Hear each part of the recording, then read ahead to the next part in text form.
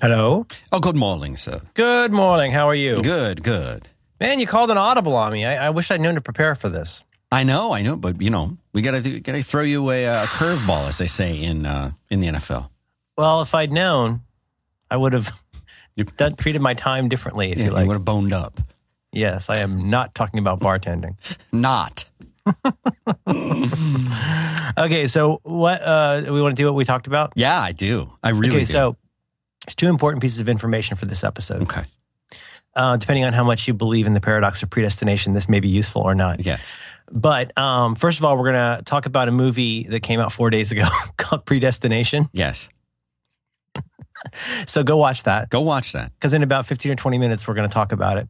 And so number two, if you can't watch a 2-hour movie in the next 15 or 20 minutes, don't listen to anything after the break. We'll give another spoiler, but this is really irresponsibly going to be spoiler ridden because it kind of has to be, right? Yeah. I mean, it's a great movie, but there's good concepts with it. Now, if you don't care about the movie Predestination with Ethan Hawke, and if you've never read the Heinlein short story, All You Zombies, upon which it is based, do that. Do one or both of those. I would say you could do either one. You could read it or watch the movie or both, which I recommend. Yeah, I was so fortunate because I went into it. It's so rare nowadays to get to go into any movie knowing absolutely the minimum about it. Like maybe I hadn't seen a trailer or anything. All I knew is that it sounded really good. So I had not read the story, and I was really glad I didn't know anything about it. I had no idea until you mentioned Predestination to me last week or whenever it was that you had, we talked about it. It must have been about 4 days ago when it came out in the United States. Yes. And, hadn't you been staying in Australia for a period of time? Well, I didn't want to make a big deal about it for privacy reasons, but I went to Hungary and I got a copy of the DVD when it came out on my birthday last year. Thank you to everyone. This is one of the paradoxes of time travel. Yeah. I'm not sure if it'll hold up in court, but we'll find out. Well, we'll get to that. Yeah, So anyway, I'll get to all my disclaimers about how unqualified I am to talk about this when it's time. But I just wanted to warn, we're going to talk about other stuff first, so don't turn it off if you don't want to hear about this movie. Right. But it is. I really, really liked it. This is good. No, this is a really good film. Yeah. So I don't know. This is. I don't know if this is the show, but what I watched last night was I watched Lucy. Oh, that's next up on my list too.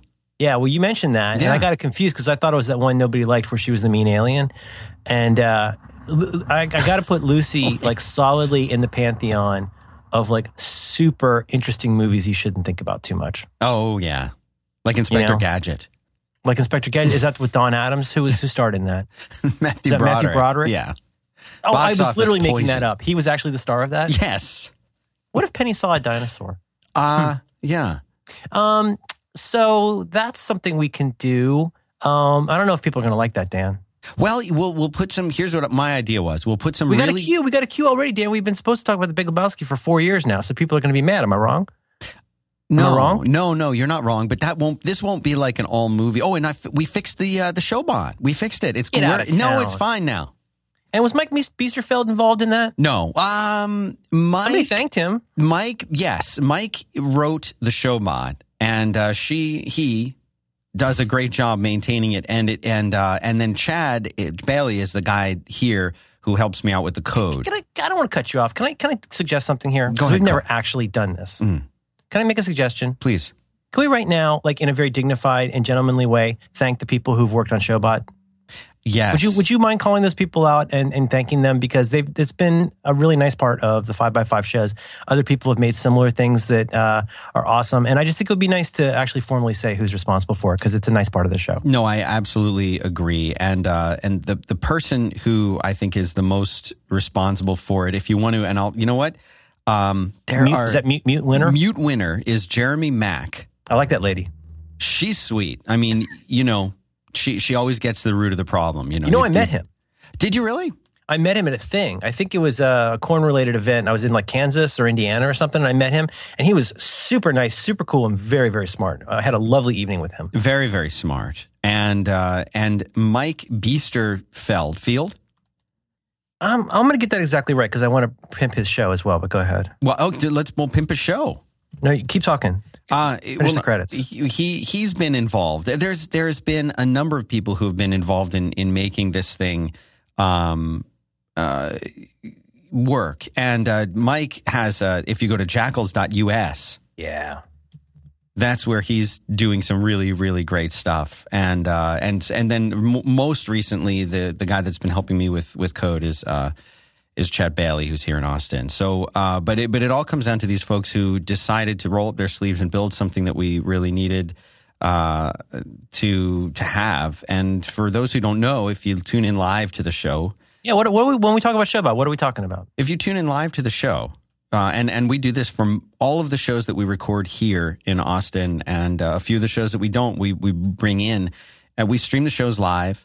And then people can go to 5by5.tv/live when we're recording the show, listen in, and they can participate in the thing. And then they make suggestions like show titles. Merlin says something funny, then there's a show title that they suggest in the little chat room that's there. And the show bot is the thing that's listening always to their suggestions and collecting them.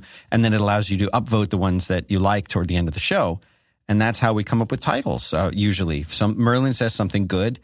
Some astute listener in the chat room catches it, and then the show bot is responsible for cataloging those and letting people vote on them. And it's wonderful software written in, I believe it's written in mostly Rails and Sinatra, but you know. What about Cucumber? No. How about Go? No. Well, are you using a CVM compiler? What do you use for that? No, we don't use Go. I mean, I've looked at Go, but I'm letting Marco vet that for me right now. Okay, Struts? Struts, no. Okay. Moved on from Struts, thank God. Okay. Yeah. Okay. What about that IDE for Cold Fusion? Can you still use that for things? That was great. Do you remember how great that was? Yeah, no. That was the greatest IDE I've ever seen. No, but I tried to load Eclipse once, and I think somewhere it's still loading. Well, JetBrains took that over. JetBrains, sure. And are they on Struts?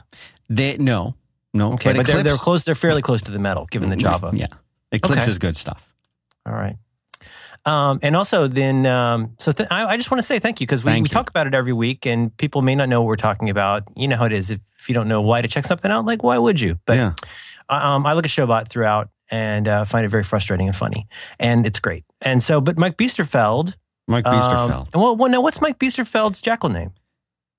Oh yeah, what? Howdy, what's Mike Grace? Grace. What's Mike Biesterfeld's Mikey R? Because he's funny. Him? No, that's not him. I bet it's anyway. The point is, I can't look at the IRC because I find it extremely confusing and very distracting. So it's nothing against the chat room. I can't look at it and try to talk at the same time. But here's the other thing Mike Biesterfeld did, which is such a clever idea. So he started this thing called Jackals US, which is his own little kind of like a little mini imprimatur with different podcasts. And the first one I became aware of is called Better Know a Jackal. I don't know if you've ever listened to this show, Dan. It's a lot of fun. Yeah. And so Mike goes, and people, it seems to be spreading out now to the Relay chat room folks, but it's got 29 episodes now where Mike interviews mostly jackals from the 5x5 chat room, and it's a lot of fun. And it's really nice to have a voice to go with the titles. It's Holy Cow in the chat room is the... of course. Yeah. Love that guy. And so they he interviews them about...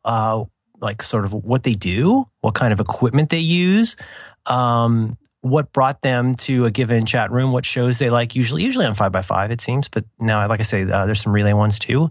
And then talking about like what other podcasts they like. And I think it's great. I mean, it's so nice to hear, like some of them sound really smart. It's really nice. I've told him that I want to like distribute that on 5x5. So hopefully, more people could find it. So we've got to work that out. Check out Jackals US. But anyway, sorry for the derail before we talk about time travel. But I appreciate the work that people do on stuff like that. I think it's awesome. How you doing? Pretty good. So it's cold. Cold. You haven't seen Lucy yet? No, not yet. Is that the same guy, Luc Besson? Is he the same guy who did Lilo Dallas Multipass? That's him, right? Didn't he do Fifth Element? Yeah, I believe he did. Claim to fame. Love that movie. Multipass. Didn't you post a photo? You can put your driver's license in a Lilo Dallas Multipass? Yeah. Anthony Carboni tweeted that, and I saw this thing, And I just thought that was the coolest thing I've got. But it's expensive. They're like Etsy. They're custom made, one by one by hand. And yeah. His movies are really. Fifth Element is so campy and so fun. And God, Gary Oldman is so silly in that movie. But Bruce he's Willis got a good haircut, and he has got a terrific haircut. Yeah, we should incorporate more big pieces of plastic into our hair. I think it's a good look. I know it is. You know what? You're talking about that, and of course that's set on a future Earth. A lot of people, when it became 2015, a lot of people were making Back to the Future jokes, like I want my hoverboard, and But the funny thing is, looking at the clothing that they had the teenagers of the time wearing, they had all kinds of like things sort of strapped to them and plastic components and things that were either balsa wood or styrofoam spray painted gray. But I remember watching those movies as a kid and feeling like that was completely plausible stuff, that we were going to have that in 2015. It did not the hoverboard necessarily, which was just cool. But I feel like, when I remember watching that movie and thinking, we'll probably have stuff like that. Like that seems 2015 is a long way away. You're going to need things like, pouches. I think it's a Rob Liefeld thing. Yes. I think Rob Liefeld really got us thinking about the idea of a future where we would have giant thighs, no feet, and just hundreds and hundreds of pouches. You need pouches. Man, that guy's got a different sense of foreshortening and perspective. Yes, it's an angle. He hates feet. He does. He makes them, they just like look like little, like a vestigial feet. Like if we'd evolved beyond that to where our pouches were helping us move, we would just have these... we don't need feet. My daughter likes the third one the best. Really? With the train?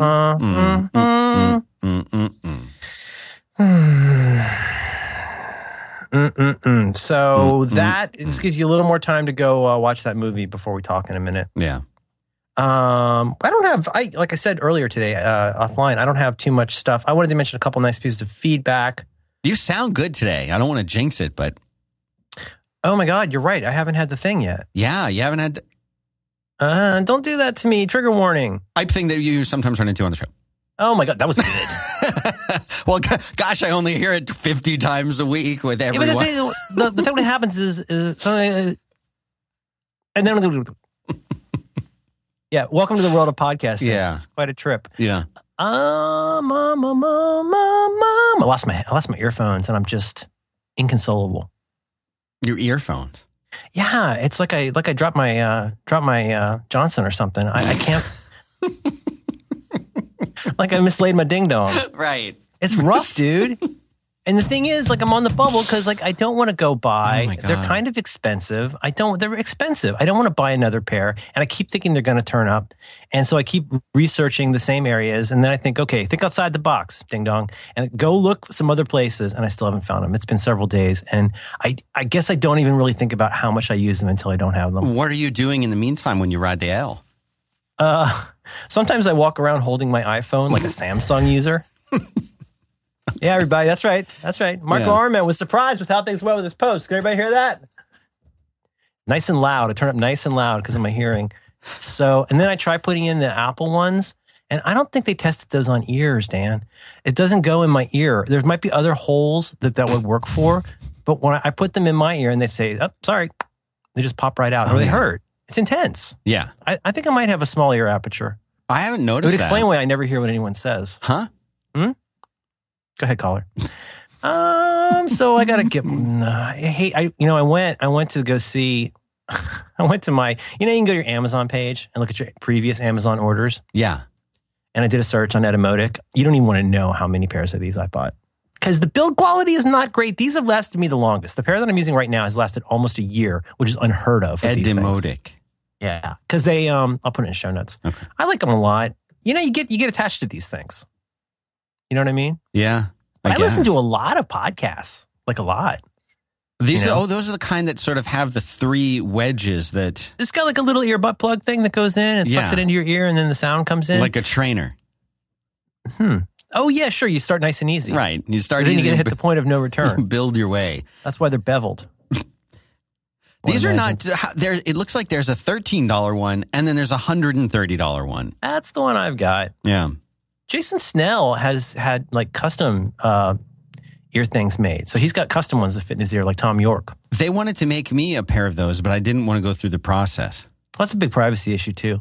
Well, what they do is you have to go into an audiologist's office, and then they do something where they put some kind of polymer or wax or something like it's that. Like a death mask for your ear? For your ear, they make a mold of your ear, a death mask for your ear. And and while that's there, then they're making it mold, then it hardens and they pull that out. Then they send that to the ear folks, the places that they make the headphones. And they use some kind of 3D printing technology to print headphones that will perfectly fit into the inner cavity of your ear, which they've made the mold of.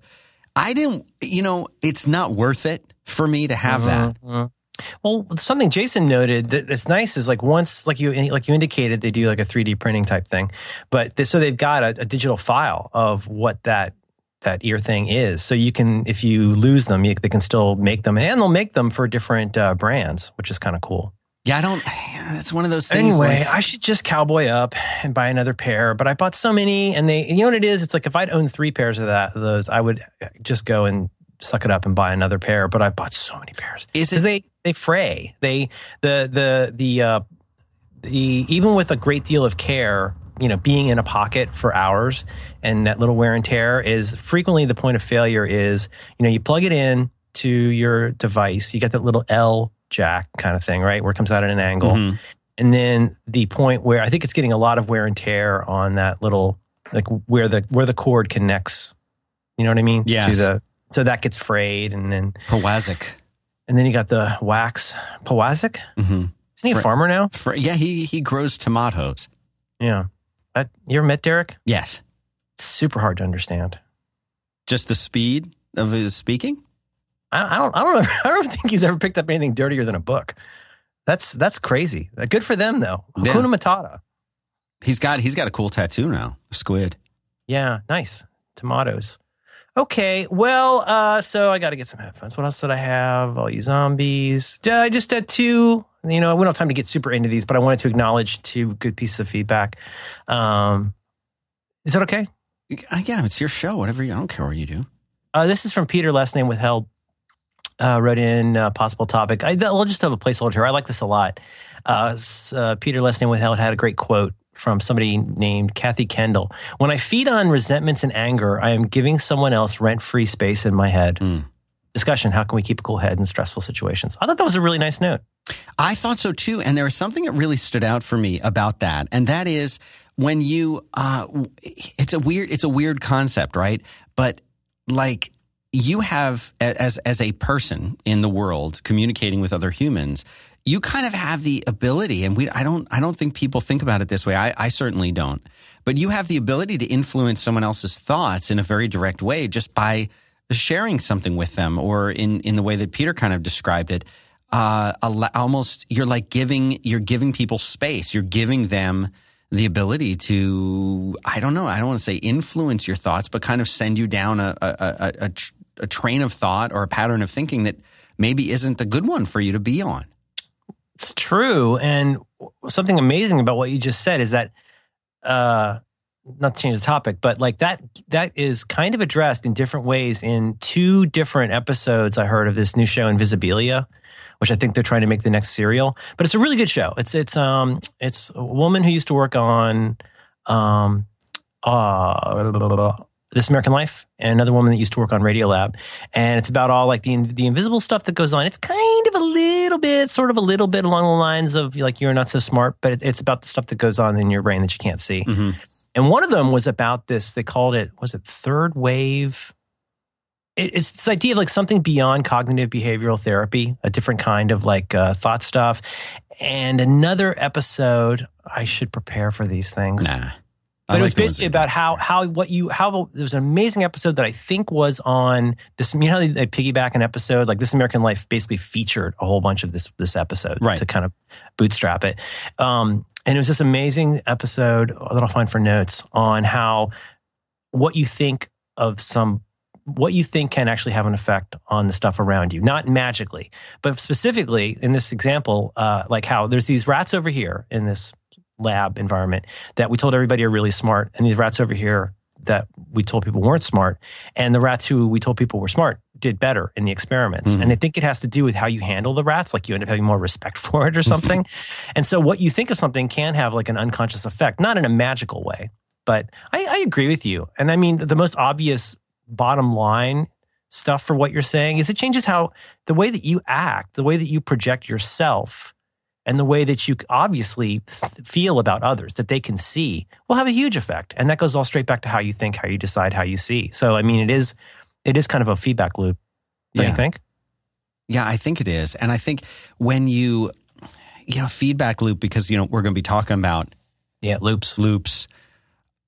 I don't know. I'm one of those people who, and I think the whole, going back to the ancient conversation we had past episode 7. So after the show, wasn't helpful anymore. When we talked about Jean Jeff, who used to say, do you trust, do you believe your thoughts? Do you believe that's a Gil Fronsdal thing? But then Jean Jeff going to the next step and saying, maybe the thoughts that you're having aren't your own. And that was a very weird, well, whose are they then? Where are they coming from? I think about this so much lately. And it's funny, it just keeps coming up in different places. But the idea that, there was another thing I heard the other day that was totally related to this. I think I might be insane, Dan. Everything's starting to seem related. But having to do with, just that very idea. Oh, you know what it was? It was a guy on Fresh Air yesterday talking about his OCD, which was fascinating. It's this guy who has a flavor of OCD. Did you hear about this or hear it? No, tell me. Oh, wait, don't tell me. No, just kidding. That was terrible. Trigger warning. Terrible.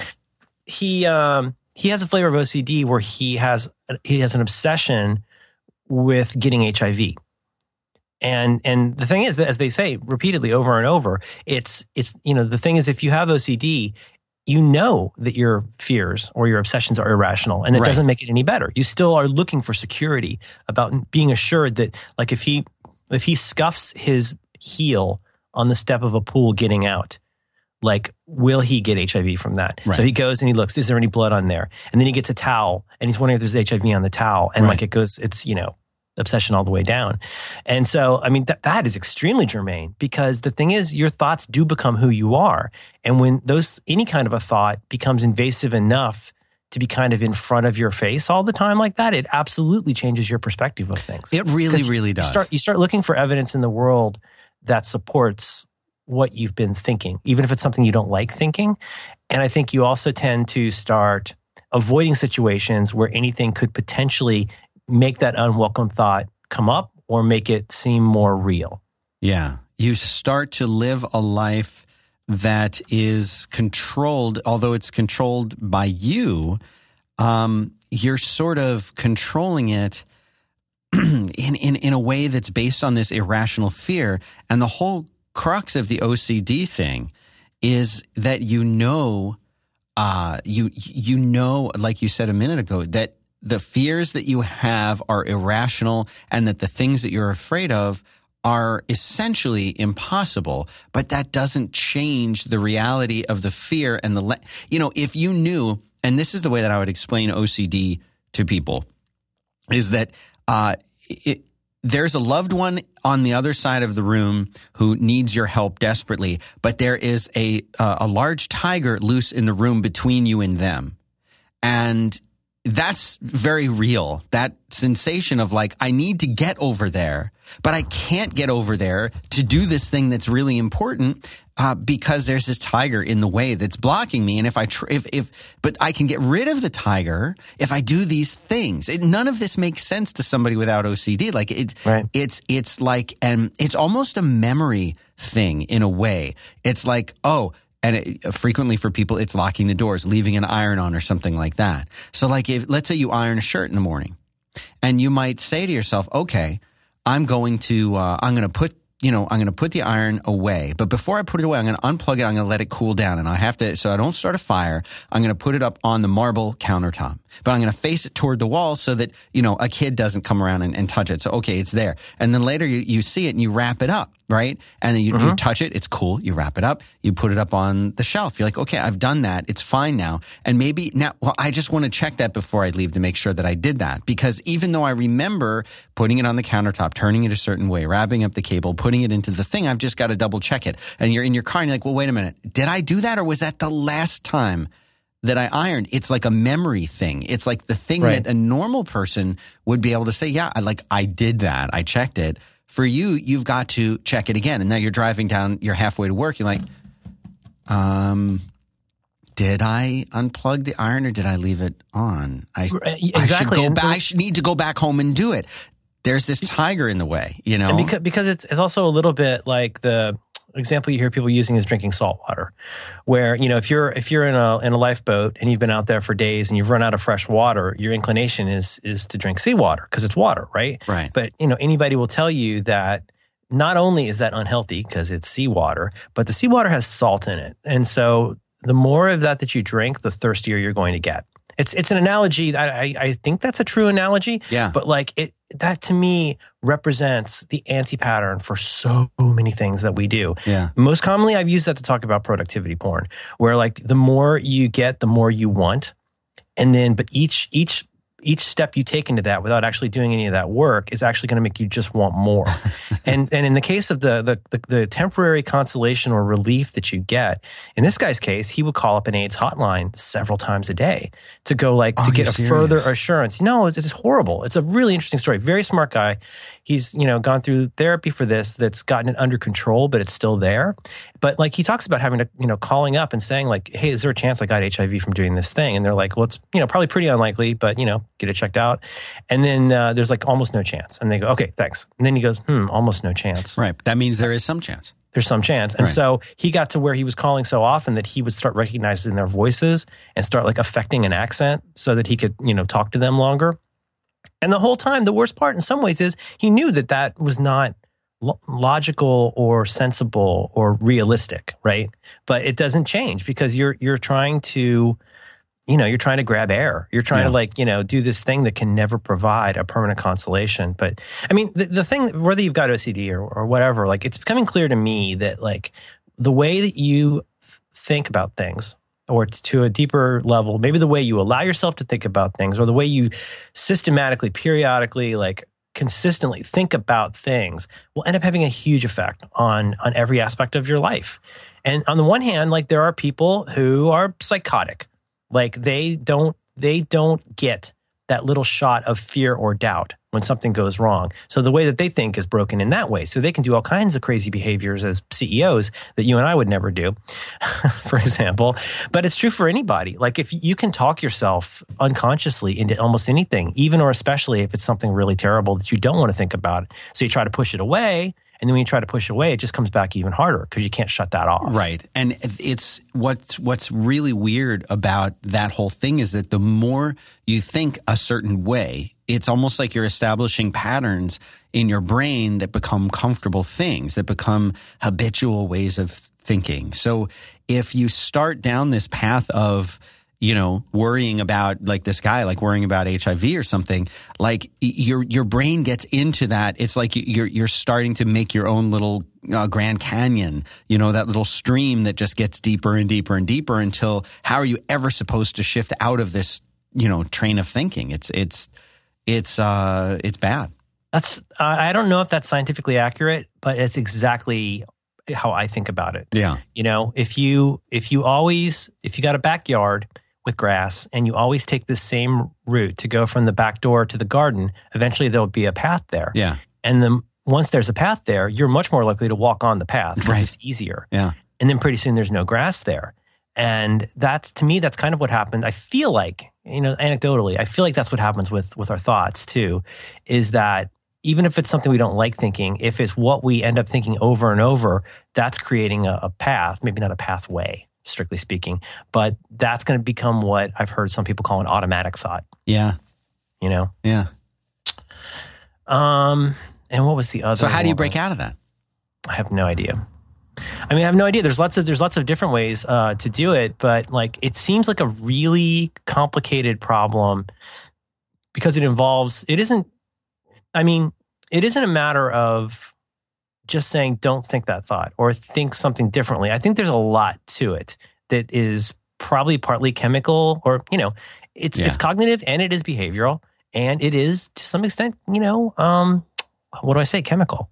Like if all the juices, the little bartender in your brain is mixing things up a certain way, it's going to make it very, very difficult to change that. It's, but like those things start, the idea of like, so what do we mean? Like cognitive, like how do you think about things? Behavioral, like what do you do as a result of what you think, whether you realize it or not? Right. And then chemical, like what are the little things in your brain causing to have happen? Like depression is it's a chemical thing. You can be sad, but people who are really depressed, it's a chemical imbalance. People who have ADD, it's a chemical imbalance, right? I mean, that's maybe not the exact words, but there's more to it than just I love being distracted and annoying. Right. No, there's something going on, like there's not enough dopamine created. So the thing is, though, this is one reason I think anybody who's any good therapist is going to say there's way more to this than either me chucking you on the shoulder and saying feel better, or you should be more positive, or here's a bottle of pills, or let's talk about your feelings. It could be all of those things. It could be more of those things, and it has to be like individualized to each person and really calibrated and updated as you go through some regimen of therapy. But I don't think it's easy, but I do think it is useful to know. And so finally with this, maybe, the guy talks about, the guy who was worried about HIV, his name is David Adam, and his book is called The Man Who Couldn't Stop, which on the cover is The Man Who Couldn't Stop, The Man Who Couldn't Stop, The Man Who Couldn't Stop. OCD and the True Story of a Life Lost in Thought. He talked about one of the things that ended up being very useful was doing this weekly therapy, like 3-hour weekly therapy session with other people with OCD. And one of the very first things they did was handed out this sheet. Like, have you ever had any of these thoughts? Have you ever worried that you would have intercourse with an animal? Have you ever thought that you were going to jump off a subway platform? Have you ever worried that you would like throw your kid into traffic or something like that? Now, all these, kinds of horrible things. And maybe it was the kind of thing you had, but after everybody went through that, the person running the session said, well, just so you know, all the things on that list are things that people who are clinically normal have worried about. But because they didn't have OCD, it didn't become an invasive thought that was always there. Everybody thinks crazy stuff. So he said that was actually comforting to know that it's not the thoughts themselves that are so bad. It's the invasiveness of the thoughts. And it's the inability to dismiss a thought. That's the thing right there. That's the part of it that I think people who haven't experienced or don't have OCD don't get, is that, if you're feeling this and you're going through it, somebody else saying, just don't worry about it. It's fine. That provides no reassurance. You lack the ability to kind of, like you say, to dismiss the thought, to get out of what we would call a loop. Again, you're having a looping thought, and it seems, the way that if you were seriously worried about something that was very tangible and very real, and you didn't know what the outcome would be, you would obsess about this thought. But for someone with OCD, that can become something that's completely irrational. The thought makes no sense. And even though you know that, it doesn't take away the fear, and it doesn't give you the ability to jump out of that loop and stop thinking. 100%. And just to piggyback on that, I don't think I have OCD. I don't think, but I do know that I get very, very anxious, and I can generate a huge amount of anxiety from virtually nothing in terms of kindling. Like, I can turn anything into an anxiety. If I'm in the wrong state of mind, like, I need a trigger warning for life. Like, anything can send me down this story that gets worse and worse and worse.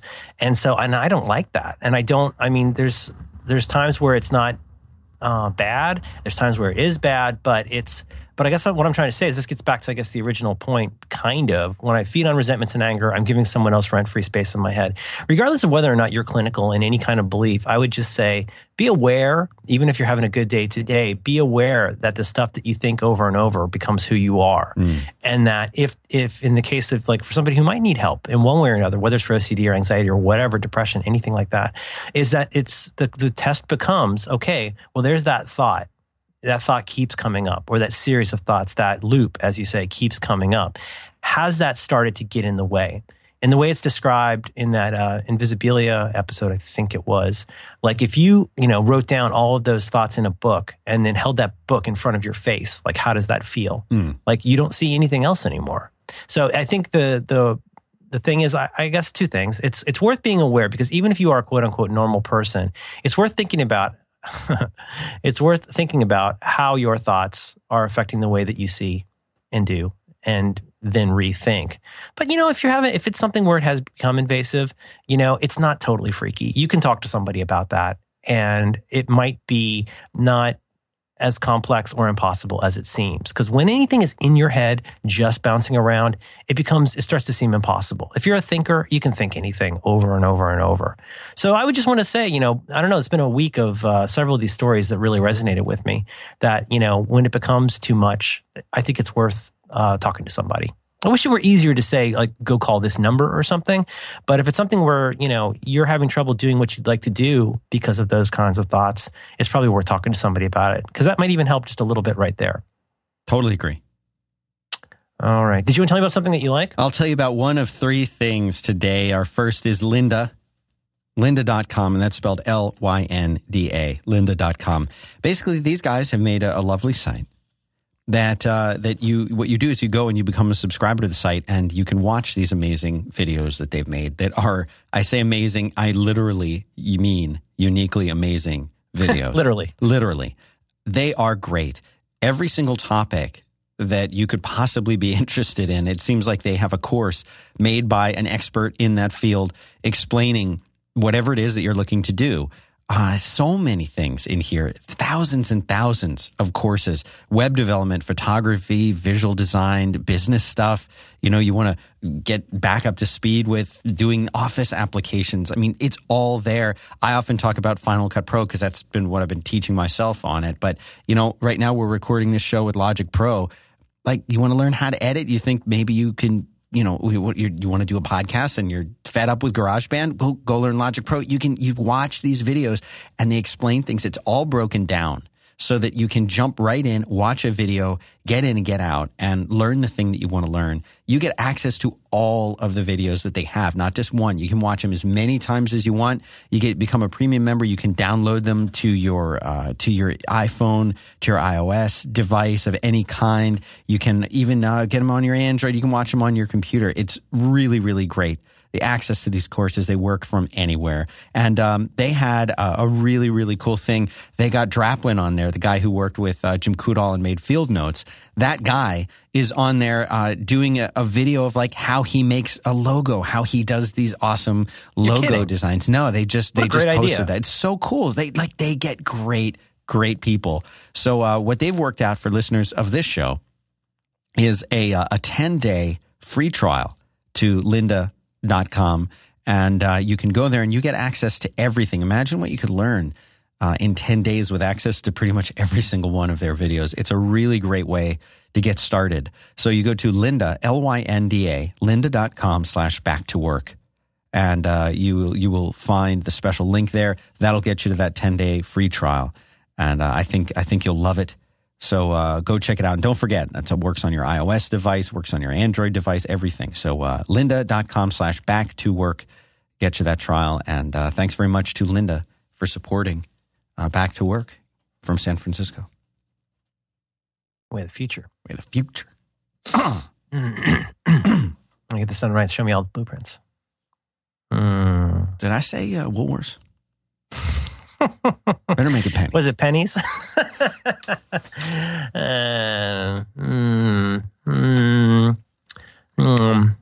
right, I'll do this if you want to do this. I mean, it's up to you. It's whatever you want. It's your show, but whatever. I don't care. My goodness. Trigger warning. Okay, so this, I guess, is the point where we would say, should we do this now? Yes. If you have not, hold on. Oh. Yeah. If you have not either read the Heinlein short story, All You Zombies, or seen the movie Predestination with Ethan Hawke, you can listen if you want, but we will be spoiling the book or the story and or movie from this point on. But I think people could listen. I'm going to encourage people to listen anyway. Yeah. I think you should listen anyway. Yeah. Yeah. Yeah. I don't know. See, I hate to deny people that, though, because I think there'll be buzz about this, mostly positive and some negative, but I think there'll be a lot of buzz about this movie. It's a good movie. It's really absorbing. I don't know. I realized, like, listening to things like The Incomparable, like listening to people like, especially Jason Snell, Dan Morin, John Siracusa, I'm going to say Lisa Schmeiser. There are people who, like, especially with comics, and as with video games, TV, and movies, they see and get so much more out of something than I do. Like, Dan Morin and Jason Snell and John Siracusa talked about the Star Wars 7 trailer for, I think, an hour and a half. Yeah. And they saw so much in that I did not see or hear. So, okay, let me stop you there. Yes. Why do you think that is, if that is in fact the case, why do you think that that's the case? I think two reasons, especially with comics. I'll give two reasons. One is that I'm still fairly new to the medium, and I'm new to the medium at a time when I've had a lot of it to consume. So, for example, when I was a kid, it's sort of like we were saying with Atari games, where if you had an Atari game, you just had to learn to love it because you had it and you bought it and you weren't going to get another one. And it was like that with me in comics. So if I was going to spend 35 cents on, The Thing versus the Hulk, like, I would just have to love it because that's the comic I got that week. But the second part, I think, is that I'm I guess, a visual person in some ways, but like when it comes to, I do a lot of reading. So like I read all of the balloons and I don't pore over every what's the word I'm looking for? Every panel in a comic. Right. And so, unless, if it's something like Transmetropolitan or Watchmen, oh my gosh, I make myself slow way down. Because Transmetropolitan, I mean, God, there's a whole giant story going on in the background of all of those you really want to see. But, when I watch things, I watch it. I listen to what the people are saying. Like in a movie, I don't notice that much. And maybe I don't catch references to things, but I don't know. I think I'm not as careful of a viewer, reader, or listener than a lot of my friends. And it makes me feel like kind of a dope. I put myself in the same category as you. A lot of the time I think I'm always impressed by people who, I don't know if the word is scrutinize, but who are, in order to get as much out of that trailer as they got, they're not simply watching the trailer. And I actually believe that if you were sitting next to one of them in a movie theater or, on your sofa watching this trailer and you both watched it at the same time, right? I don't think that they would come away from it having noted 300 items compared to your 8 items, for example. I think they might notice a couple more than you, but they're stopping it and then they're looking at it frame by frame by frame. Right. That's not something that I do.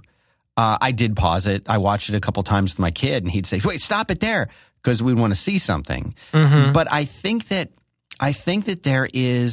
there's something different about the way. I mean, maybe we're the same in this. I don't know, but. Where I like that. I like that they do that. And then I can enjoy the discourse that comes from that. But for me, in a way, it's like I don't need to go to that level in order to enjoy the trailer. And it often seems like people who do that come away from it not enjoying it as much. But there's also a lot of Kremlinology to it, where, like, for example, there was one of the Age of Ultron trailers came out, and everybody was talking about, there's this scene on the bridge where there's this other character. Who is it? Is it Mockingbird? Right. And I watched it like 3 times. I'm like, I have no idea who they're talking about. Like, I just didn't see it at all.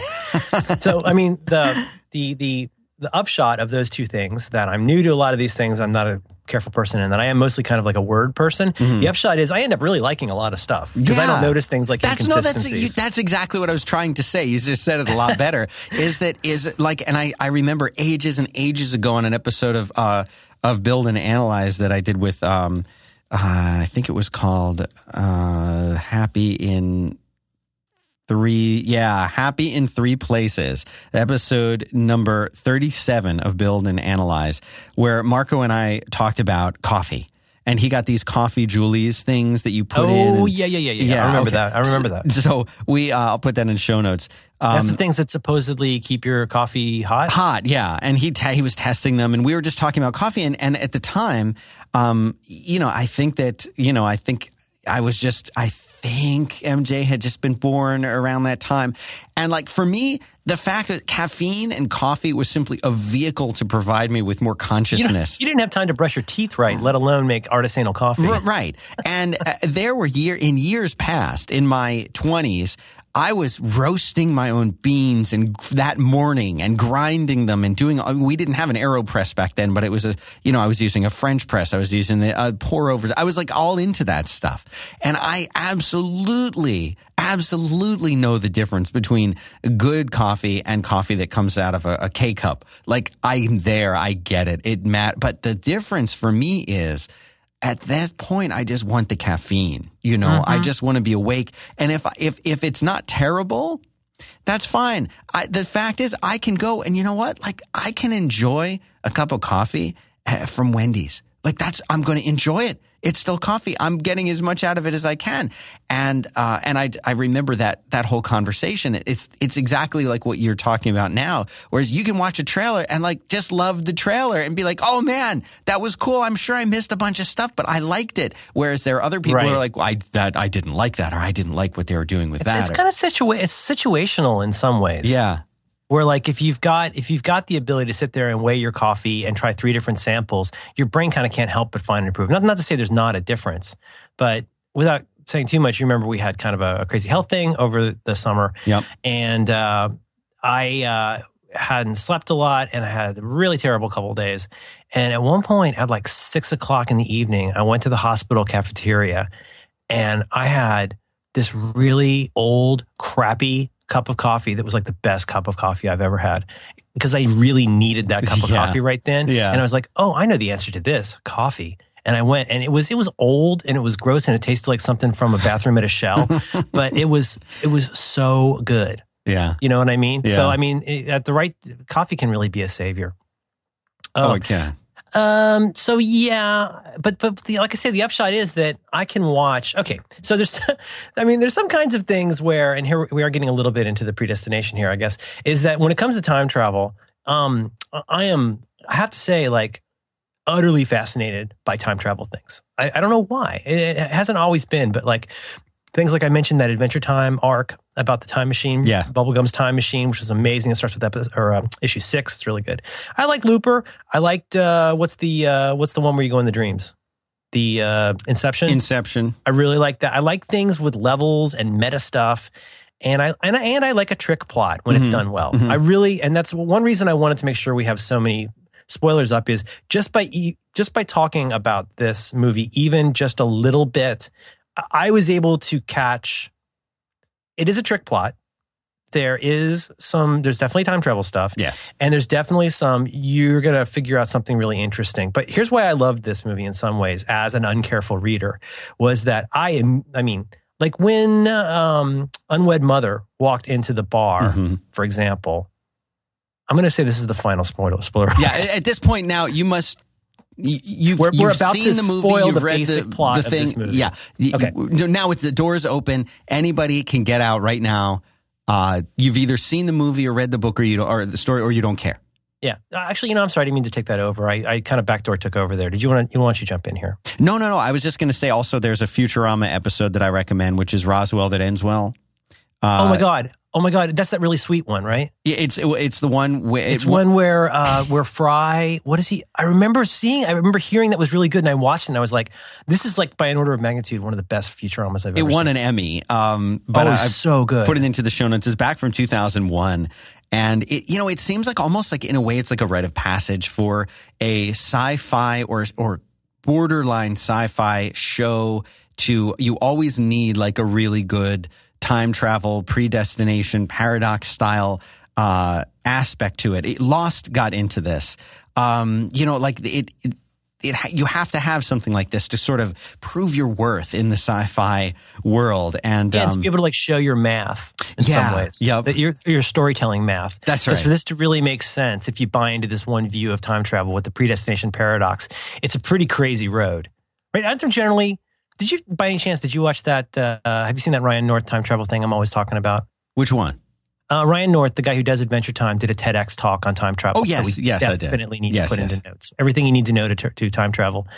But like, I guess there's two main kinds of time travel things. There's the kind where, you know what? I'm not going to talk about this. No, let's talk about it. No, well, I see, but I'm going to get it wrong and people are going to get mad because we'll get it right. But it seems like if you're going to do the kind with a loop, like with a predestination loop, right, or with a predestination paradox, like the story, when you're ready to like really make your bones writing that kind of story, you can expect that at the very least, there's going to be something that happens that seems totally random and involving a stranger at some point early in the story. Mm-hmm.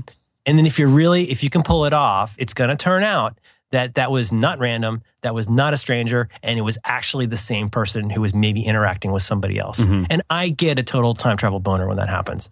When that's done well, even though there's a million ways time travel wise, I guess that could go wrong. I love that. Well, it's great, and it's like in Looper. Like, didn't Looper handle that pretty well? I thought that they handled it pretty well. Apparently, I've never watched any of these. I think I've watched them, but I'm not into the Harry Potter thing just yet. But apparently, that there was some kind of temporal paradox thing in there, and the Harry Potter one is so well done, you don't see it coming. But there are tons of plot holes in Harry Potter. I read one the other day. You haven't seen any of the movies? I've seen them all, but I don't remember them. So, well, like when Voldemort goes to cast his spell that's going to kill Harry, and he kills Harry's mother, why doesn't he just pick up the baby and throw it out the window? Why does he have to have a spell? And I was like, oh, you know what? God damn it. Yeah. That's a really good point. If he really wants to, he's a baby. He's a crying baby. Pick him up and throw him out the window. Why didn't he do that? Yeah, like if you're evil, you would think you would do something like that, right? You know, I'm going to tell you, I think the third Harry Potter movie, the first one is adorable. People are hard on the first two because they're young and they're still kind of learning how to act. The first two are adorable. The third is like, it's a different kind of movie. It's so good. The Prisoner of Azkaban is awfully, awfully good. I think it is. If you're really invested in the series, the second part 2 of Deathly Hallows is pretty rewarding for fan service. Mm-hmm. But even if you're just going to watch one Harry Potter movie, I think you could watch just the third one. It's done by Cuarón, so it's really what's the guy who did Children of Men. It's really, really good. Well, predestination. Yeah. Well, what we're talking about, and really the whole concept behind the story in the movie is. What we're sort of watching is what you would call it a causality loop or a temporal causality loop. So that it started out as this one kind of movie, and this one kind of time traveling movie is that bad stuff has happened in time. And so we've got this temporal bureau, is that what they're called? Yes. We've got this group of time cops that go back and change stuff so that terrible, awful, world-changing events don't happen, right? That's the basic conceit is, and there's this person who is the time cop that we know, right? Mm-hmm. Okay. Kind of? Yes. No, I only want to toss that out because before we get into all the craziness, the basic framing is that we know there's this guy who's completed, it sounds like 2 missions, mm-hmm. and now he has a third mission, mm-hmm. and all we know is that he's a time cop, and then something happens to him at the beginning. Right. No, that's it. I mean, so... Well, he's burned. He's horribly burned. So now he needs to. He gets essentially a new face, and the burning has affected his vocal cords, so he won't quite sound the same. Now, I will say this is not that part that I've just described, and everything that has to do with the Fizzle Bomber. None of that is in the short story, and the way that the short story works, none of that is necessary. It's simply the story of the unmarried mother and the progression of things like that happens. This was added, I think, to make the movie a little bit more exciting, and it worked. It worked with the plot, and I don't feel like it was gratuitous or anything like that. I think it made for a bit more of an interesting movie, and it gave you a slightly different sense of closure at the end. The way that the short story ends, you're left with things a little bit more up in the air, whereas this one has this sort of finality to it in the movie. So, and the whole time I'm watching that movie, after I first, there's a little secret at the beginning that's very easy to guess. It's actually a woman, and then you go, and then more and more you're like, oh, you know what? My first guess was that's Ethan Hawke's mother. Was my first guess. Oh, well, and you were right. Yes. But the reason I love this movie is like I have been trained, even as a casual viewer, to watch a movie like this and look for the hints. Well, look for somebody who's on screen a little too long at this one point. Right, or whatever. right. One of the hints I thought was great is that you've got both the shot of Ethan Hawke at the bar and the unwed mother. Every time they show each of them, the way they have it set up in the bar is that he's standing right underneath they had a men's and a ladies sign. He's standing right under the ladies sign. Every time it shows him in the first scene, he's under ladies. So every time it shows him, it keeps saying ladies. Oh my God. Yeah, I mean, there are lots and lots of hints, and having read the story so many times, because it's one of my favorites, going back and watching this, I just found myself laughing throughout the whole movie because they're dropping so many great hints as the short story drops so many great hints. And you when you read it back the second time, you're like, duh. But the first time going through, you're like, didn't see it. And I've never talked to anyone who's read it who's been like, oh yeah, I knew it was going to happen there. But and that's the beauty part though, is like, even as you go, okay, this is a time travel story. It would not be a fun time travel story if you didn't have to deal with these issues of either, dealing with yourself, a past version of yourself, accidentally changing an event that's important. Like, that's what makes fun. Like, yes. But here's the thing is that this goes along with the time travel theory, which is, even though you haven't done it yet, you, as the time traveler, in the future, you will go back in time to an earlier point in your life, and you have already done that in order for you to be here. So what will eventually feel like you going back... You can't erase that trip and what it caused. You've done it. And that's the predestination paradox. Right. And so if you were to try to go back in time to change it, the act of going back in time, you've already done it. You've already failed to change it, and in fact, probably caused the thing that you were trying to go back to avoid. In this case, though, and in fact, there is no starting point. When you look at it in that way, that's what makes it a loop. Is there was not really a first event, technically. And what is so genius about this story, and this gives everything away if you're still listening. And this is what I got some of it, but I was like, no way. I was thinking, there's no way they're going to go all the way down the line with this. They do. There is no starting point. He is both his own mother and father and child, and he comes from nowhere. There is no starting. Look, if you went back right now as a human being, you could trace your ancestry all the way back, moms and dads, all the way back. And if you believe in evolution, all the way back to the protozoa, right? But this is closed. His whole life is closed. When does he begin? He doesn't. Right. He never has a beginning. There's no one that leads up to him. There's just the baby, Jane, but the baby was a great red herring. Yes, because I mean, I was thinking, I know there's some gender bending here. Could it be that the baby turns into him? You know what I mean? Because after you've done the reconstructive surgery, like you figure you can go in any direction. Yeah, but so how do we talk about it in an intelligent way without just saying, oh my God? Because I think here's what we have to do is we have to look at it in a chronological standpoint. Okay. Yeah. So if you go back to the very beginning, and the way that beginning of the movie narrative, you have the unwed. Well, actually, you know what? Let's step out of the movie narrative. It begins with with defusing the bomb. Right, but let's step out of the movie narrative and out of the short story narrative and into the actual chronological order of things that happened, starting with an early date. Okay, so we've got, I think it was 1946. Okay. So 1946, a baby, who is baby Jane, is dropped off at the orphanage by who we can call the bartender, the older... Well, we could say, like, at that point, it's just it's a mysterious person. It's a mysterious person, but in reality, we know who it is, right? The baby baby Jane is dropped off, grows up in the orphanage, goes out and wants to become in the Spacers Guild, whatever we want to call it, right?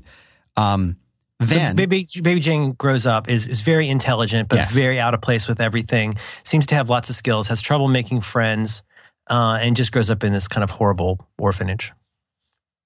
Then, after doing that, Jane is in school and meets him. Gets recruited. That doesn't work out very well But what she's recruited for, it's like a Joy Division. Yeah. She's basically going to be recruited to be an astronaut hooker. She's going to go. It's like a comfort woman. But right, isn't that what it was? Yeah. Basically, they realized at this point it's an alternate, United States history. Yeah. But they're going to send people into space, but realize if they're going to have these male astronauts, the gender stuff in this is so great. They're going to send these male astronauts in space. They're going to go crazy if they don't have women up there to do things with. Yeah. And so she thinks she's going to get to be an astronaut, but they just want her to be like a space geisha. Mm-hmm. But that doesn't work out because she gets in a fight, and then as part of the exam, she is revealed to have what I guess you would call something anomalous. At that point, we just know it's something anomalous. Something anomalous. We don't know what it is. She then, going in chronological order, not movie order, she then meets a man who kind of seduces her, and at this point, she's in Cleveland taking classes. Yes. And it's kind of important. She's taking classes, and in this chance encounter, she bumps into this guy. Yes. And the guy and her sort of establish a little relationship. They date. She gets pregnant from the man. Mm-hmm. Then and then the man just abandons her. Just all of a sudden, one day, disappears. Jane is now pregnant. She gives birth. And during the birth, it is revealed to her that the pregnancy has damaged her because she actually is a hermaphrodite, a true hermaphrodite. You got to just give him a little bit of leeway here. I know this is a stretch. Yeah. But basically that she essentially has, this is so bizarre. I don't know how this would be physiologically possible. And she's basically a man who happened to have the ability for a one-time baby. Right. Because now her internals have been damaged by the pregnancy. She somehow was able to bear the child, but her female parts are no longer salvageable. Without even asking her. Right. Without even asking her, the surgeon and the head of the hospital surgeon guy give her a hysterectomy, remove her ovaries, and reconstruct one of several procedures, and build out the male parts. So she's then begins taking hormones. She's very upset about this, obviously. But she, no choice, nothing she can do about it except move forward. Perfect reading of the time, though. That idea that, having a baby used to be so unpersonal. Like the stories my mom's got about having, she had some pregnancies that didn't work out and then one that did.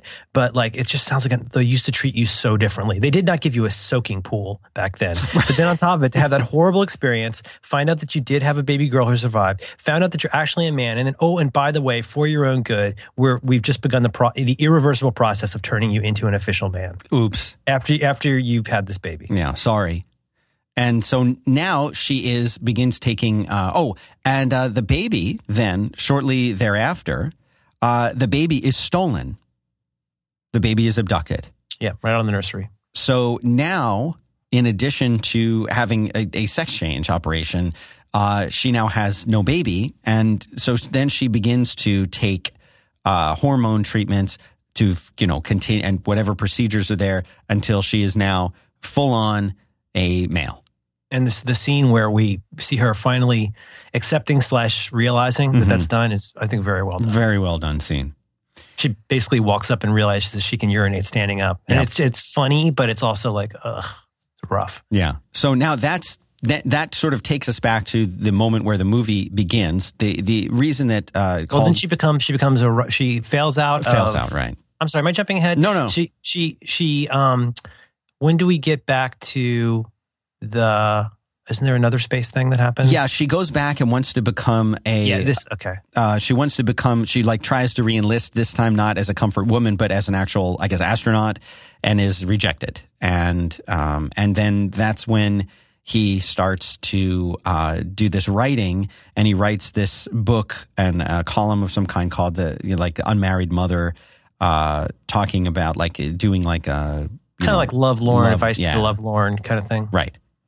So at this point, he goes to the bar and meets the bartender. And at this point, the bartender is like, listen, I can help you find the man. Well, yeah, and just kind of do one thing? Yeah. So everything you've seen, so there's a beginning part that takes place at an unclear point in time right before this, the bartender is or the person we know as the bartender, who's undercover as a bartender, is burned.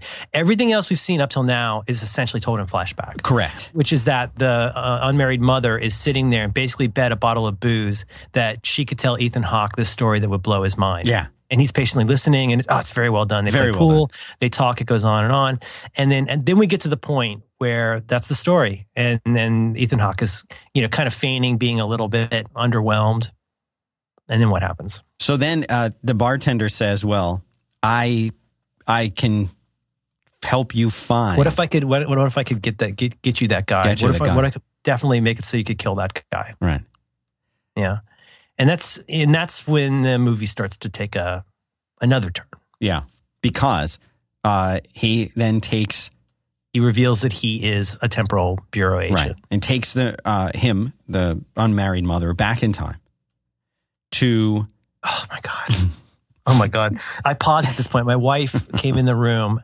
I'd watched 54 minutes of this movie. My wife walked in the room.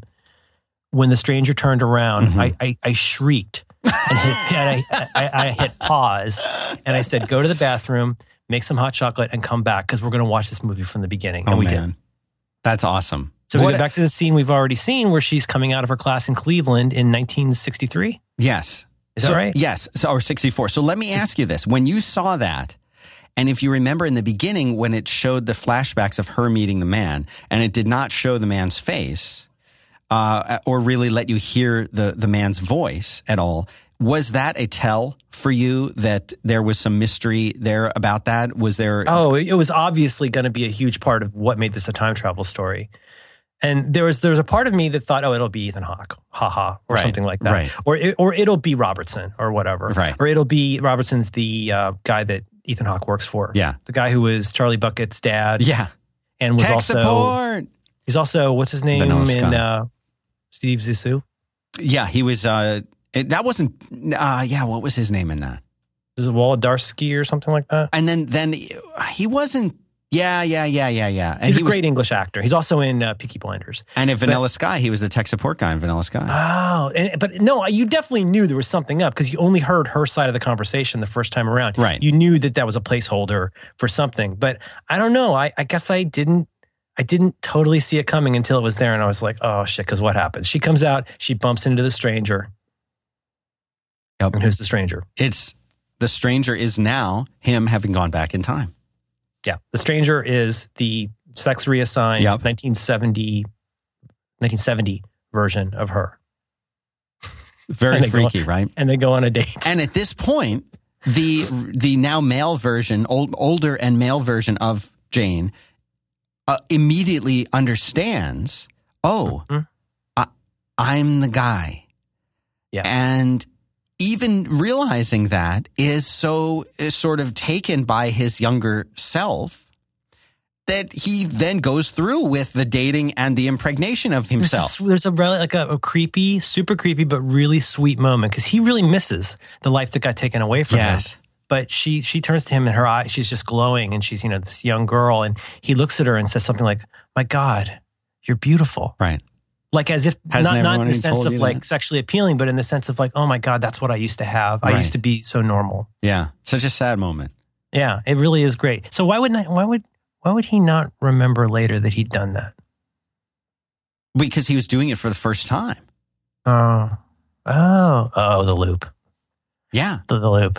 Jane hadn't done it yet. Jane was still Jane the female. Jane is the pre-reassignment female, and John is the post. So then John, mother. Yeah. John is now coming back and doing it for the very first time. However, we'll just call him Ethan. Ethan knew it all along because Ethan was the one that took John back to meet Jane that time, intentionally knowing what would happen because he remembered it from both sides at that point. And although Ethan was doing it for the first time, Ethan was for the first time taking his younger self, John, back in time to meet Jane. That was the first time he had ever taken him back. But yet, from that point on, John always knew that in one day in the future, his older self would have to go back in time and take himself back. So from the moment that he arrived and looked at Jane, he still didn't know because he did not yet know that he was Ethan. But at some point, he does later in his life realize that he needs to do that. This is probably a good stopping point, because then it does get a little bananas after this. Yes. You know, and the thing about this movie is, like, it would have been so bananas. I know I'd watched the first 50 some minutes twice in the space of, just over a couple hours. But then when it got to that point, and then I thought, oh gosh, I see how this is going to end. But just as a preview, it didn't end the way I thought it was going to end. Because there was a whole other act after that where you're like, oh, that's how all that happened. Right. And it's like, so you want to tell me about something that you like? I would like to tell you a little bit about Warby Parker. I actually happen to be wearing Warby Parkers, and I got these glasses years ago, way before these guys are even sponsoring podcasts at all.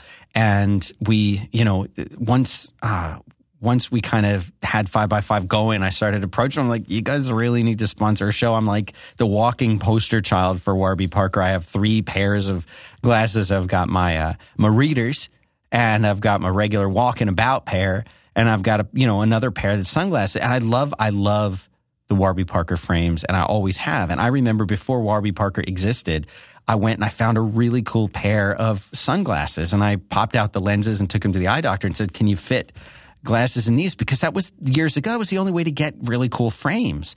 And thank God for Warby Parker, because they have the coolest frames out there, and they're really affordable. That's the thing.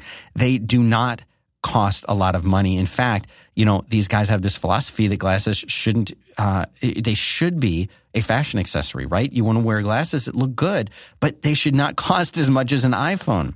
Their prescription glasses start at $95, and that's including lenses. So you get both glasses, you get reading glasses, you get sunglasses, whatever you want. And of course, you're going to say, well, great. I look at a picture of glasses online. How am I supposed to know what these things are going to look like on me? They have this amazing thing. It's a home try-on. So they send you 5 pairs of glasses. Obviously, they don't have your prescription in them. They're just what we call in the business, we call it dummy lenses. Dummy lenses. They send you 5 pairs of frames with dummy lenses in them for free. You keep them, you hang on to them 5 days, then you send them back. All of that's paid for, and there's no obligation to buy. And if you don't buy it, they don't come to your home and say, why didn't you buy? That's it. It's no big deal. It's like, oh, I didn't find what I wanted. But you're going to find a pair that you like. And you can do the home try on until you find the pair that you do like. So you can put a pair on and be like, hey, how do I look, guys? And they say, oh, you look great in those. No, don't get those. Get these. It's so much fun to do that. And again, it's all free to do that. And so here's what you do. You go to Warby Parker, that's spelled W-A-R-B-Y, warbyparker.com/Dan, and you get your 5 free home try-on frames.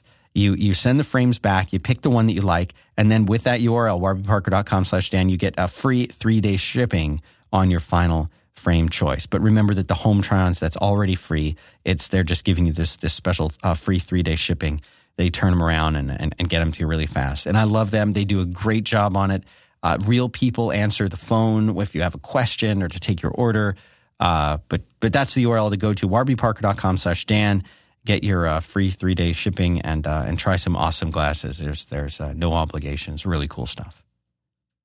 Thanks very much to Warby Parker for supporting this episode of Back to Work from San Francisco. Thank you. Bok bok. But yeah, so I envy you in a way, because I cannot remember how old I was when I first read this story. And I make it a point to read this story at least once a year, every year. And it's one of a few, I would say there's maybe 5 to 10 sci-fi short stories that I love, that just I enjoy reading, and I find something new in them every single time. And we're starting to get to this point in the story where things do get a little bit weird. And if you try to think of the time continuum for the individual person, that is Jane and then John, and we're just calling it Ethan or the bartender. If you follow that person's life, it is an individual chain. So after we kind of finish the narrative of the movie, then I want to kind of go back and talk about what that person actually did as they've realized different things. And then you can try and explain to me where the person actually comes from, because they don't come from anywhere, which is the weird part. So where were we? I think we're at the point where John has gone back and met Jane. Right. And then they started courting. So they now. What else? I'm trying to remember what else Ethan Hawke is doing. Is Ethan Hawke back at this? He's back at this point too. Ethan right? Hawke goes back to his home base, which I think is near where these Fizzle bombings are happening in New York at that time period was it the 70s? And he's sort of hanging out there trying to find the Fizzle bomber. And there's this joke that John says to Ethan at one point, maybe you're the Fizzle bomber. It's like, yeah, maybe you are, surprise, they're both right. But you wind up, I think, following him. I'm going to sketch you on this part. I think you're following him as he's back in his sort of home base, keeping track of what the Fizzle bomber is doing. But there's nothing. Oh, he kind of winds up going back to when he, as John, pre-burning. And giving him the violin case there. The time travel is accomplished by a violin case. Where, like, the same way on an old briefcase, you had those little tumblers you roll around for a combination. You use that to set the date, in a Doc Brown kind of way. Yes. So you spin those, and then the violin case is what takes you through time. So I believe that there's a run-in with the Fizzle bomber at that point, missing the Fizzle bomber, and then assisting his earlier self, John, by sliding the violin case to the burning John so that John can return to his temporal time and get fixed up, patched up.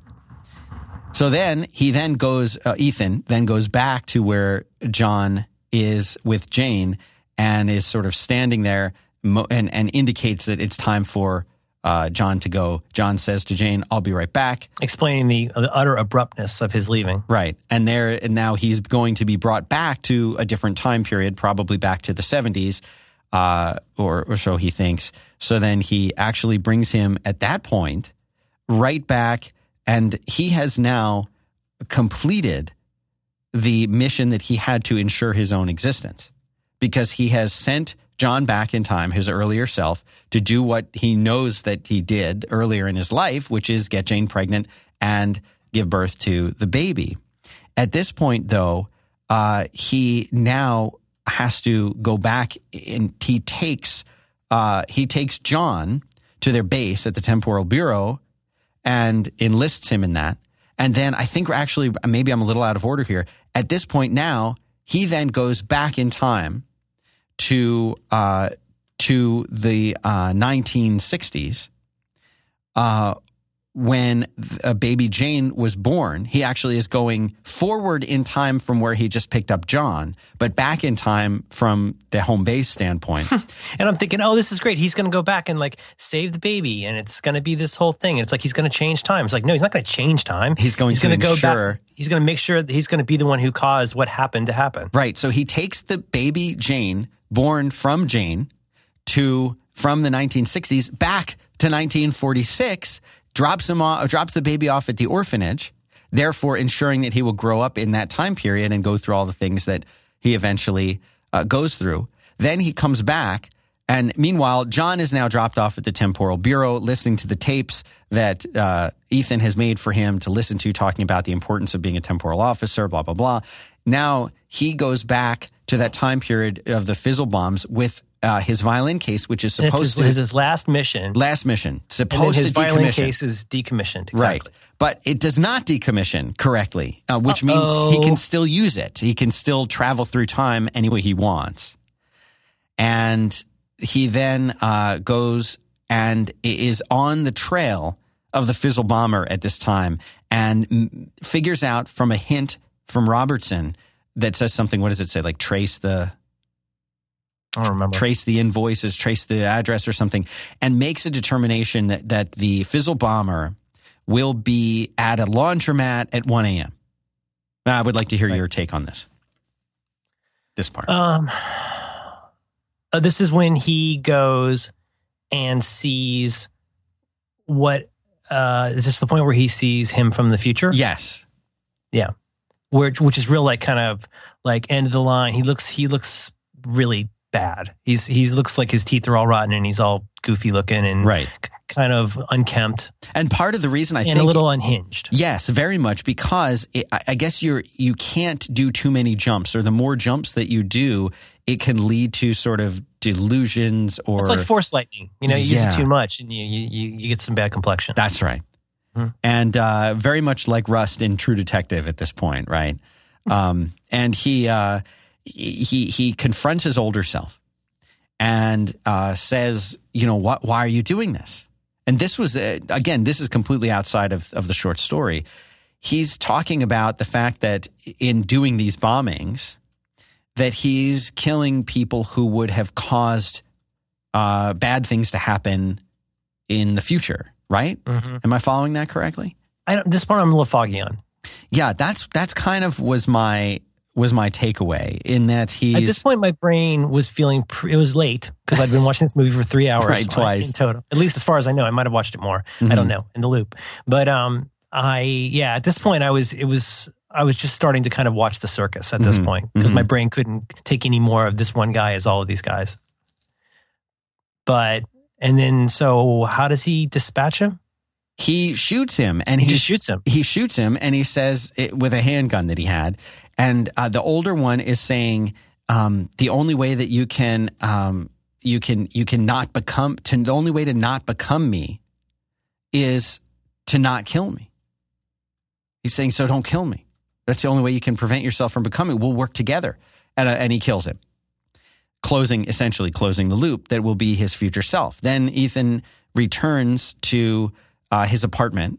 His retirement apartment with a fully functional violin case. It means he can go through time, and he begins researching what the Fizzle Bomber was doing, and is then the beginning signs of him being caught up in that delusional state that I can stop this stuff from happening, which of course leads to him eventually becoming the Fizzle Bomber that he winds up fighting. So he is the melty face guy. Yes.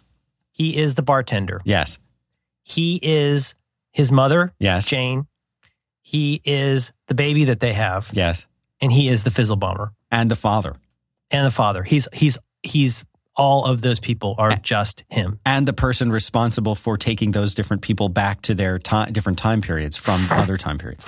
So if you were to look at this chronologically, like in just the chronology of this one person's life. The traditional left to right chronology of time. Yes. If you were to do it from that standpoint, a baby is... A baby's dropped off in an orphanage. A baby is dropped off at an orphanage in 1945.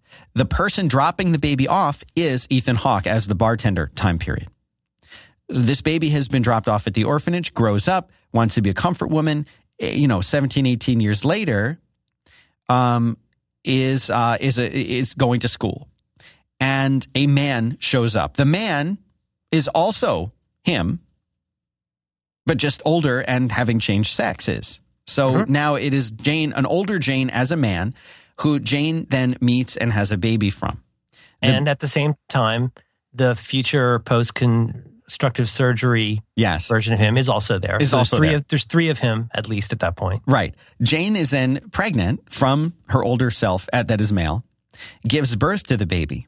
The Ethan bartender version then steals the baby, takes it back in time to 1946, and drops it off. Okay. Then Jane, then it's, now Jane, who is continuing on, becomes, the stenographer and the writer, and then at some point goes to a bartender where he meets the older Ethan version, the bartender version, who then takes him back to the 1960s to meet Jane to do the pregnancy thing. Then he brings him back, drops him off at the Temporal Bureau to start that path, at which point the older Ethan is then back in the 1970s, where he goes to meet his older self, kills his older self, continues to live his life doing these temporal missions of his own choosing, until one day he's sitting at 1 a.m. in a laundromat when his younger self comes in and kills him. So that is the chronology of the movie. Mm-hmm. But if you think about it, where There's no starting point. There's no starting point. There's no place from which the baby ever really comes. Because from our standpoint, the movie chronologically, timeline of the movie begins with a guy, a grown man, delivering the baby version of himself to an orphanage. That's right. And that's a baby that won't be born for another 20 years. Correct. What a fun movie. You know, I mean, I have It's so much fun. I have every confidence that there's all kinds of things that were wrong with that story, but it worked for me. It was such a ride, such a ride. I would like to hear what's wrong with it, because if you really think about it, you know, and this is the funny thing, that when I talk to people about time travel, which is just such a fun concept, you know, there's a couple different things. There's this thing called the grandfather paradox. Right. And so I haven't done a lot of reading about this. I mean, aren't there, I feel like, I don't know where I learned this, but I feel like there's just generally two ways. I don't know from a science standpoint, but from a narrative standpoint, there's two general ways. One is that there's no way to change anything that's happened in the past, really. Right. And there's no way to change anything that happens in the future. That everything happens because it happens, and that's what happens in this kind of story. Then you've got a story like, I guess, Groundhog Day or Edge of Tomorrow, or the Adventure Time books, where each time an event changes, it splinters off into a different timeline. Yeah, I don't like the that. Infinite. But isn't that kind of roughly the two kinds of stories? That is exactly the two kinds of stories. I don't like the latter kind at all. You didn't like Edge of Tomorrow? I liked Edge of Tomorrow, but I don't. I love that movie. I liked that. I've seen it a couple times. I like the movie, but I don't like that kind of time travel as much as I like the kind. And wasn't Robertson in that movie too? Was he? Oh, I think Robertson's the guy in the basement. Every time travel movie. Whoa, Robertson's on a loop. That guy, I love that actor. To me, I feel like it's okay, because here's the thing that you need to get about the first kind of time travel story that you're talking about. The loop kind, the looping kind, splintering. Okay, the looping kind. The looping kind is that all of the things that happen have that it might involve you at a future point going into the past. Those things have already happened. And if you were to go, and this is the whole like predestination kind of thing, a bootstrap kind of thing, is the bootstrapping one, I think, is like, it has to do more with like objects or information that's brought back in time. And I think the example that I think they use is like, if you were okay, I'm actually going to look one of these up because I don't want to get it wrong, because then I'll get too much email about it. Okay, here's an example. On her 30th birthday, a woman who wishes to build a time machine is visited by a future version of herself. The future self explains to her that she should not worry about designing the time machine, as she has done it in the future. The woman receives the schematics from her future self and starts building the time machine. Time passes until she finally completes the time machine. She then uses it to travel back in time to her 30th birthday, where she gives the schematics to her past self, closing the loop. Where did the schematics come from? Right. So that is an example of the bootstrap paradox. They did this in Lost, where Locke had a watch that he did this thing with. Where did the watch come from? A future self gives it to a past self. You know, like, that's the bootstrap paradox, is where does that come from? There's the predestination paradox, which is the example that I always hear for this one, is like, a guy gets information that he's going to die from a heart attack. So he's like, I don't want to die from a heart attack. So he tries to like get in shape, right? But in trying to get in shape, he overexerts himself and then suffers a heart attack, and it kills him. Right. So it's like this thing that happens is going to cause whatever the thing is in the past. Now, the grandfather paradox situation is one that says like, oh, let's go back in time and kill Hitler. That's always the example, right? Mm-hmm. So if you were to go back in time to kill Hitler and then kill Hitler, that would be impossible, because if Hitler had been killed, then you wouldn't have had to go back in the time in the first place. Yeah, it's like that image. I think I mentioned this, an image I saw on Tumblr or something where somebody said, your life couldn't have been, your decisions can't be that terrible because a time traveler has never come back and made you stop what you're doing. Right. But in that case, yeah, but I mean, the thing is, you run into these paradoxes pretty quickly unless you splinter them off into different directions, a la Back to the Future. Right. So Back to the Future is one of those ones where there's multiple timelines, right? Definitely multiple timelines, or a timeline that can change. And as he's changing things, I had to get a printout. I had to get a printout of that to understand the three movies. It was so confusing to me. It's fun though. It's so much fun. That feels well done to me. Like the first one in particular feels pretty tight. I mean, again, I'm not the most careful reader, but well, you have. Also, what's really interesting is in the causality loop, right? The predestination paradox. The fundamental philosophy in this is that you have no way of changing a past situation. And there is a great example that I read in preparation for this show. It's of a person who travels back in time to save a loved one from being hit by a car. But then once they're in the past, they're using a car to try and reach the scene of the accident before it happens, and accidentally hits the person that they had come back to save, causing the death that it inspired their future self movie. to travel back in time. Yeah, totally.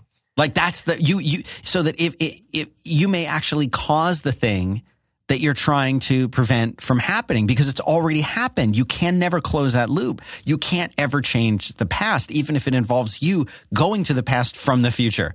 But your future question, self. The reason you're so enthusiastic here Love this. is like where is the instantiating fact? Where is the thing that started this? There isn't one. Where did this start or end? No, but your brain can't grok that. Right. Really. No, exactly. I mean, when you say something that. like, you really don't have a way to time travel to the past to change anything. Well, you also can't time travel to the future to change anything. Right. Because everything that's going to happen is going to happen. Unless, Have you read this book? This sounds right up your alley. I just saw this in the link from Predestination Paradox. This book, a novel from 1973 called The Man Who Folded Himself. I have read that, I believe. Sounds amazing and very similar to this. Let me look that up. A Man Who Folded Himself. Is that the one Got with Dichter? Some of the same plot beats. David Gerald or Gerald? Not Dichter. Who? Who are you thinking about? Philip K. Dick? No, there's a time travel story that has a character in it named Dichter. Oh, I don't think that's Dichter. No, that's not Dichter. This is not Dichter. Not Dichter. This is Daniel Eakins. I mentioned this to you before. He wrote All You Zombies in one day. Isn't that crazy? No, Dichter is from a story called By His Bootstraps. Oh, okay. That's another one I saw. Yeah, totally. Okay. Oh, man, that's productivity. I don't know, man, but, it really grabbed me. And, I love this kind of stuff. I love Slaughterhouse-Five. I don't know. I kind of don't want to know that much more about it because I don't know if I could enjoy it any more by knowing more about what does or doesn't work. I just, it's so interesting to me because if time travel were possible or at the point at which it becomes possible, people are always like, oh, we'd have to be very careful with it. But I would argue that if and when we discover how to do it, we have nothing to worry about because if we've gone back in time, then we've already done that. So if I'm hearing you, and I'm sure we'll hear about this from people, but so we've got these two general ways time travel I don't like the splitting in the timelines. It's very upsetting. I don't think that's how it works. It's not as tidy. But so it sounds like what you're saying is if or when time travel, time hopping exists, then it's got to be like this. That's what I think. Predestination paradox. Okay. So let's make something up here. Let's say that. Then there's this other there. Okay, so here's it, and this is more like the Back to the Future kind of time where, like, okay, let's say, there's a great. Was it a Twilight Zone or an Outer Limits? That has this one where there's a guy he goes back in time. And the reason that he goes back in time is because he wants to hunt dinosaurs. Okay, this is dumb, fine, but whatever. He goes back in time to go hunt dinosaurs. Everybody needs a hobby. Everyone needs a hobby.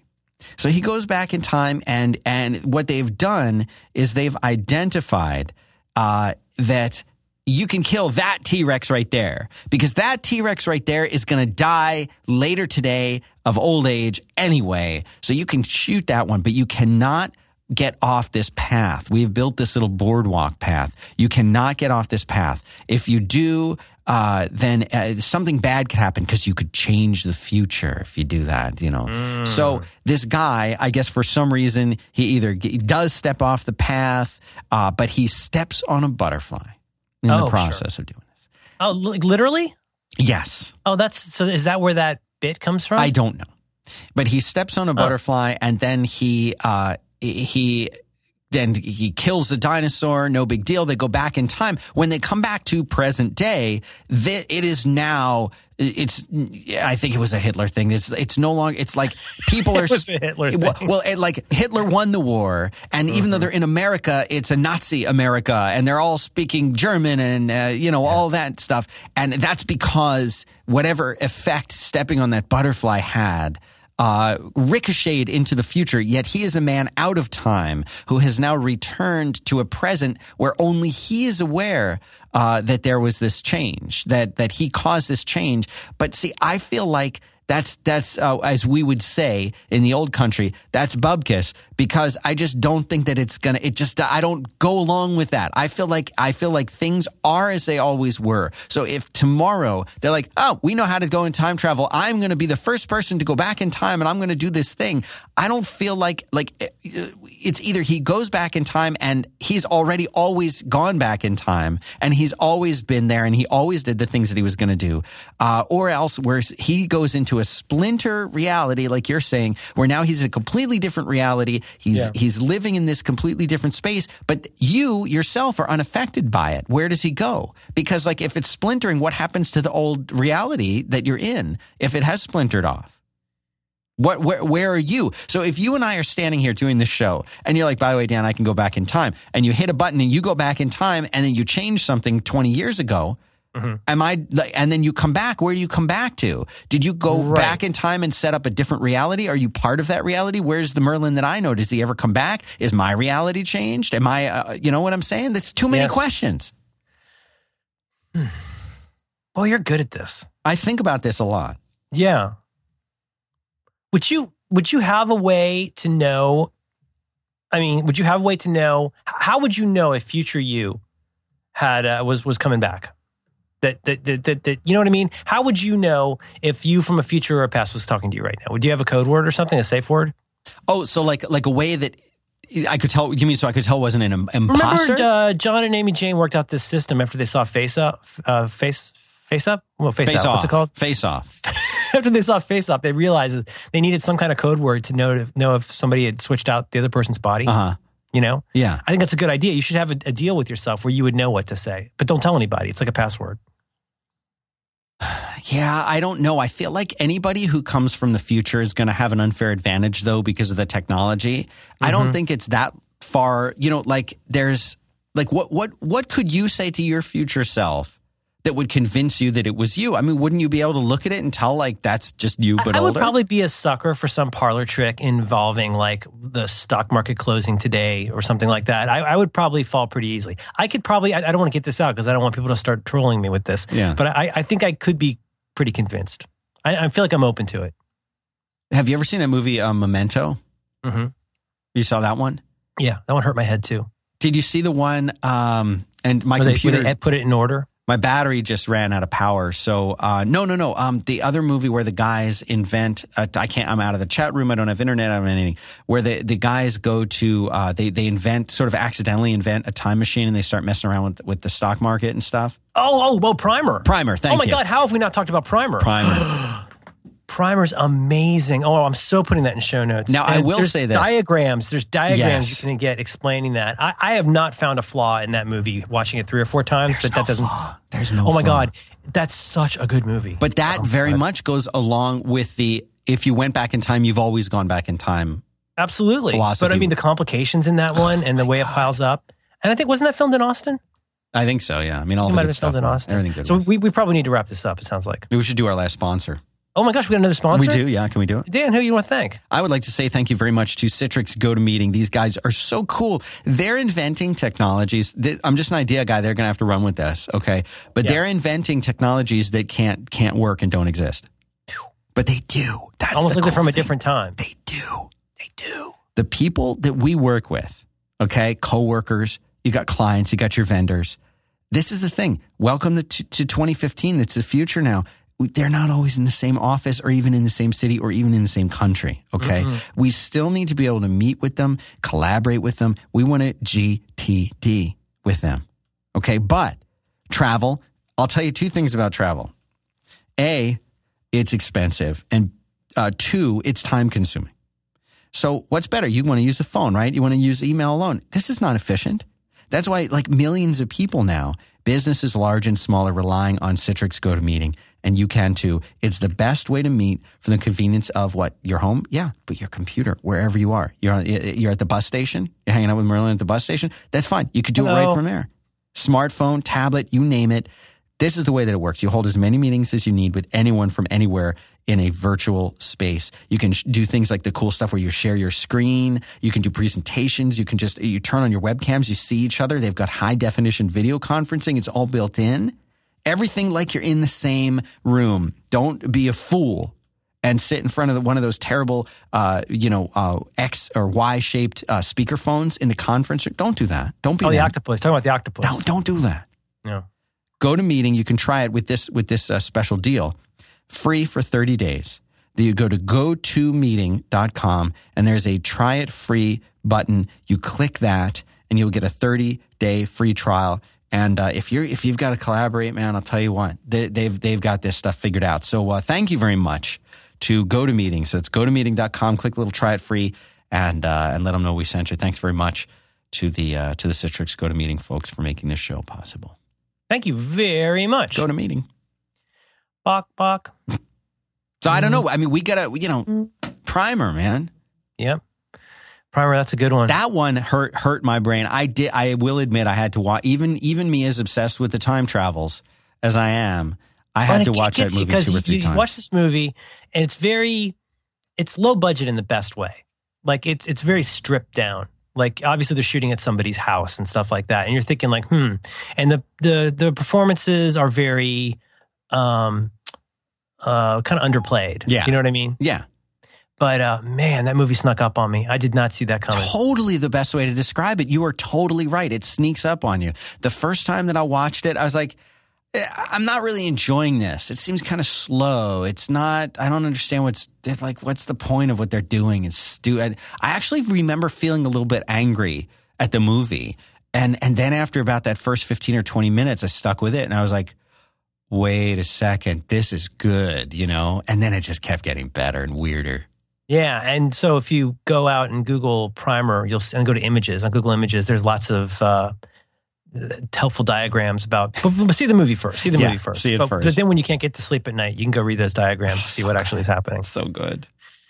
Oh, damn, that was a weird one. It's the best one we ever done. We couldn't change it, though. Couldn't change it. No, we've already done it, if you think about looper. it. He's a looper. We've already recorded this episode. A looper, a caddy. So I got that going for me. Which is nice. Okay, let's button this up. I love you. Love you too, Merlin, man.